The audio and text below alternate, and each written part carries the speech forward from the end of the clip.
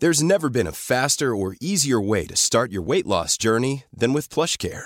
PlushCare accepts most insurance plans and gives you online access to board-certified physicians who can prescribe FDA-approved weight loss medications like Wegovy and Zepbound for those who qualify.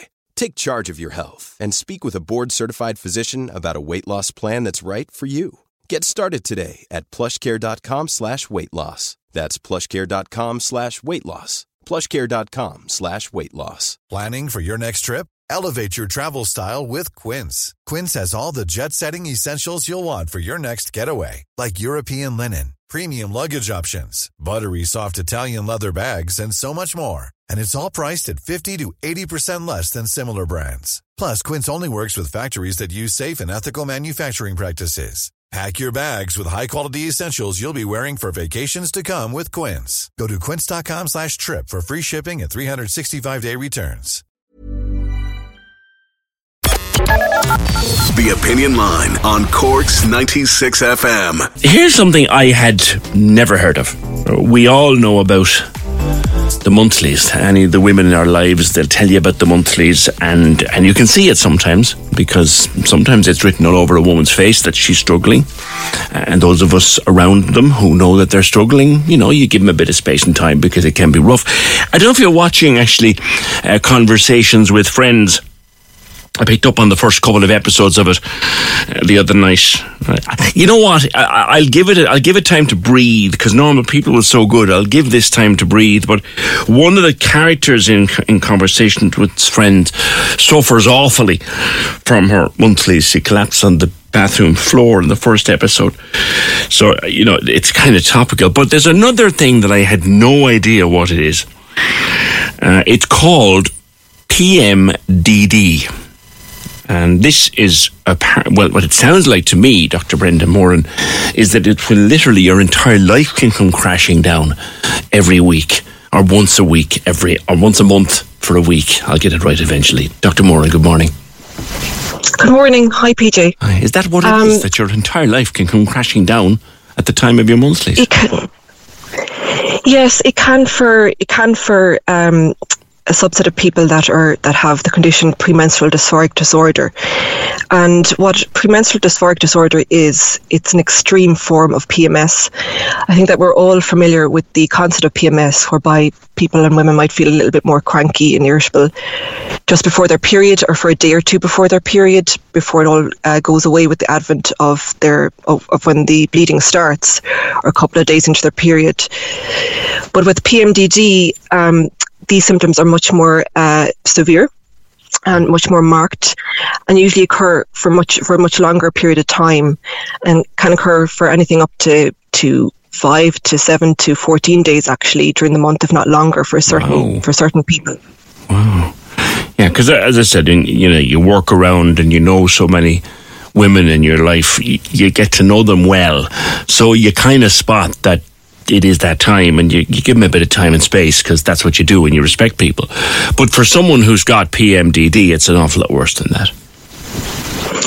Yes, it is, and it's also underdiagnosed as well. So it's it's probably affecting people that mightn't even be aware of it, and it can be difficult to diagnose it, because for these people people that have it experience marked symptoms. So they can feel very, very low, can feel very depressed, very anxious. Not everyone will have everything, obviously. There's a list of criteria that's in the DSM-5 classification system, which is a classification system we use as doctors to diagnose different mental health conditions. So PMDD is actually on that classification system. So there's a long list of different symptoms that people can have. But one of the key things is that there's a pronounced change in mood, and then other symptoms can include marked loss of interest in your general in your life and what you're normally interested in doing. You can have marked reduction in your concentration, or experience cognitive symptoms such as brain fog, feel fatigue, loss of energy, changes in appetite, tiredness, feeling of being overwhelmed, and then you've got physical symptoms then. But the key, so when people, so often it can be misdiagnosed with, I suppose, general anxiety and depressive disorders and things like that. But one of the key differences between those sort of mood disorders and PMDD is that there's some reprieve when you have PMDD, that your symptoms usually resolve or get better for a period of the month. So you literally have good times and bad times, literally. Yeah, exactly. But when sometimes when the bad times are so bad, it can be difficult to recognise when you're having a good time. You know. But that's one of the hallmark traits, is that it will get better, or it should improve at least. What's the prevalence of it? How many people are subject to it, Doctor? It's thought to affect about 5% of the population. Right. And how would they know? Like you said, it's undiagnosed. So for women underdiagnosed, yeah. How would they know that they should get it checked out? So the key thing is tracking your cycle. So there's a really good website actually called it's IAPMD.org. So it's the International Association of Premenstrual Disorders, and they have very good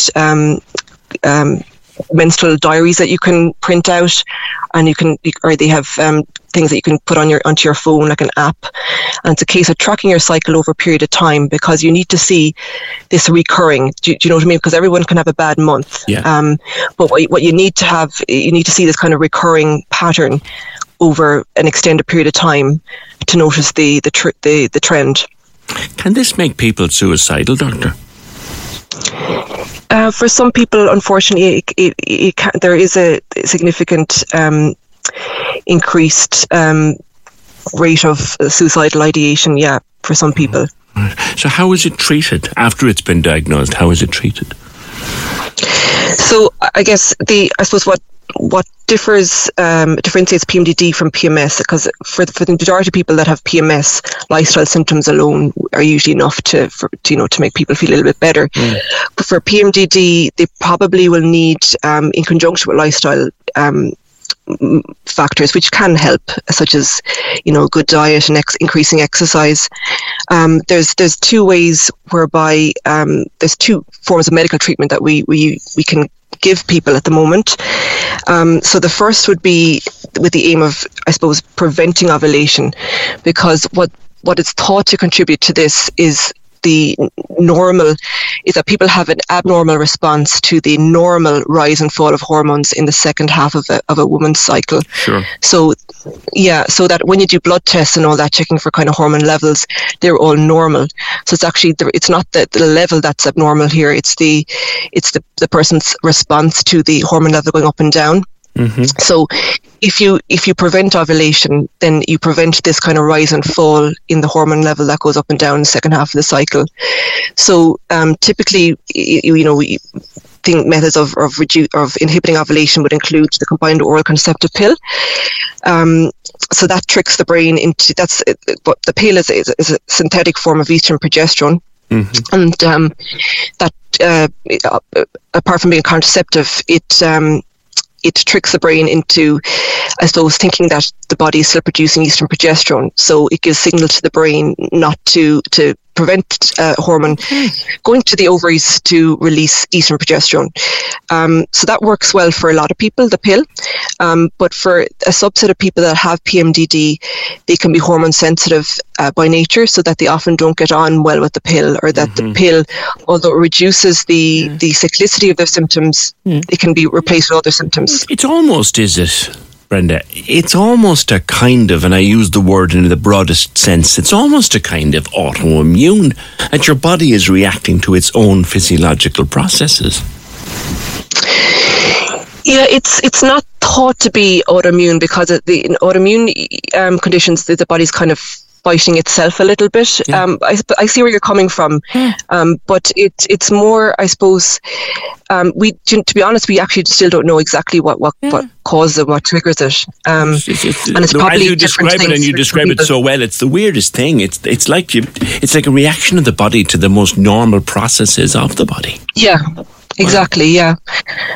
It's likely due to a neurotransmitter effect in the brain, in that the rise and fall of hormones is for some people is affecting the neurotransmission of serotonin, the feel-good hormone, and GABA and glutamate, and it's likely, and that's what's then contributing to the mood symptoms in particular.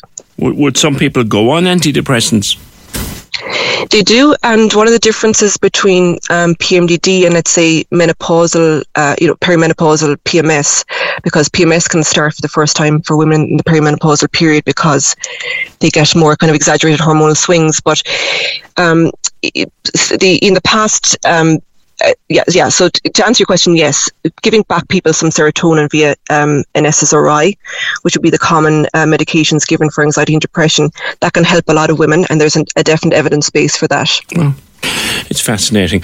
Someone on the phone is asking, Dr. Moran, my daughter has been diagnosed with a borderline personality disorder, but she has a lot of the issues that the doctor is speaking about.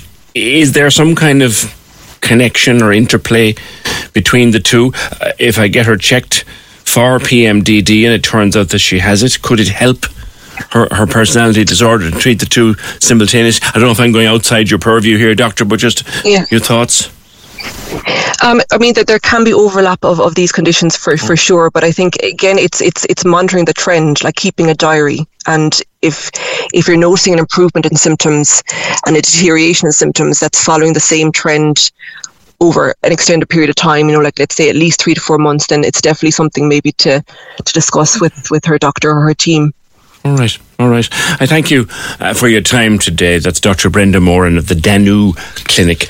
There is a website, thanks doctor, there is a website where you can find out more. It's iapmd.org.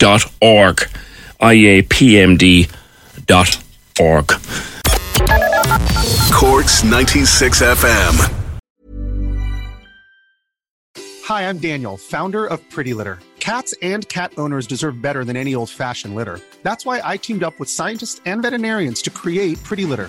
Its innovative crystal formula has superior odor control and weighs up to 80% less than clay litter. Pretty Litter even monitors health by changing colors to help detect early signs of potential illness. It's the world's smartest kitty litter. Go to prettylitter.com and use code ACAST for 20% off your first order and a free cat toy. Terms and conditions apply. See site for details. When you need mealtime inspiration, it's worth shopping Kroger, where you'll find over 30,000 mouth-watering choices that excite your inner foodie. And no matter what tasty choice you make, you'll enjoy our everyday low prices, plus extra ways to save, like digital coupons worth over $600 each week. You can also save up to $1 off per gallon at the pump with fuel points. More savings and more inspiring flavors make shopping Kroger worth it every time. Kroger, fresh for everyone. Fuel restrictions apply.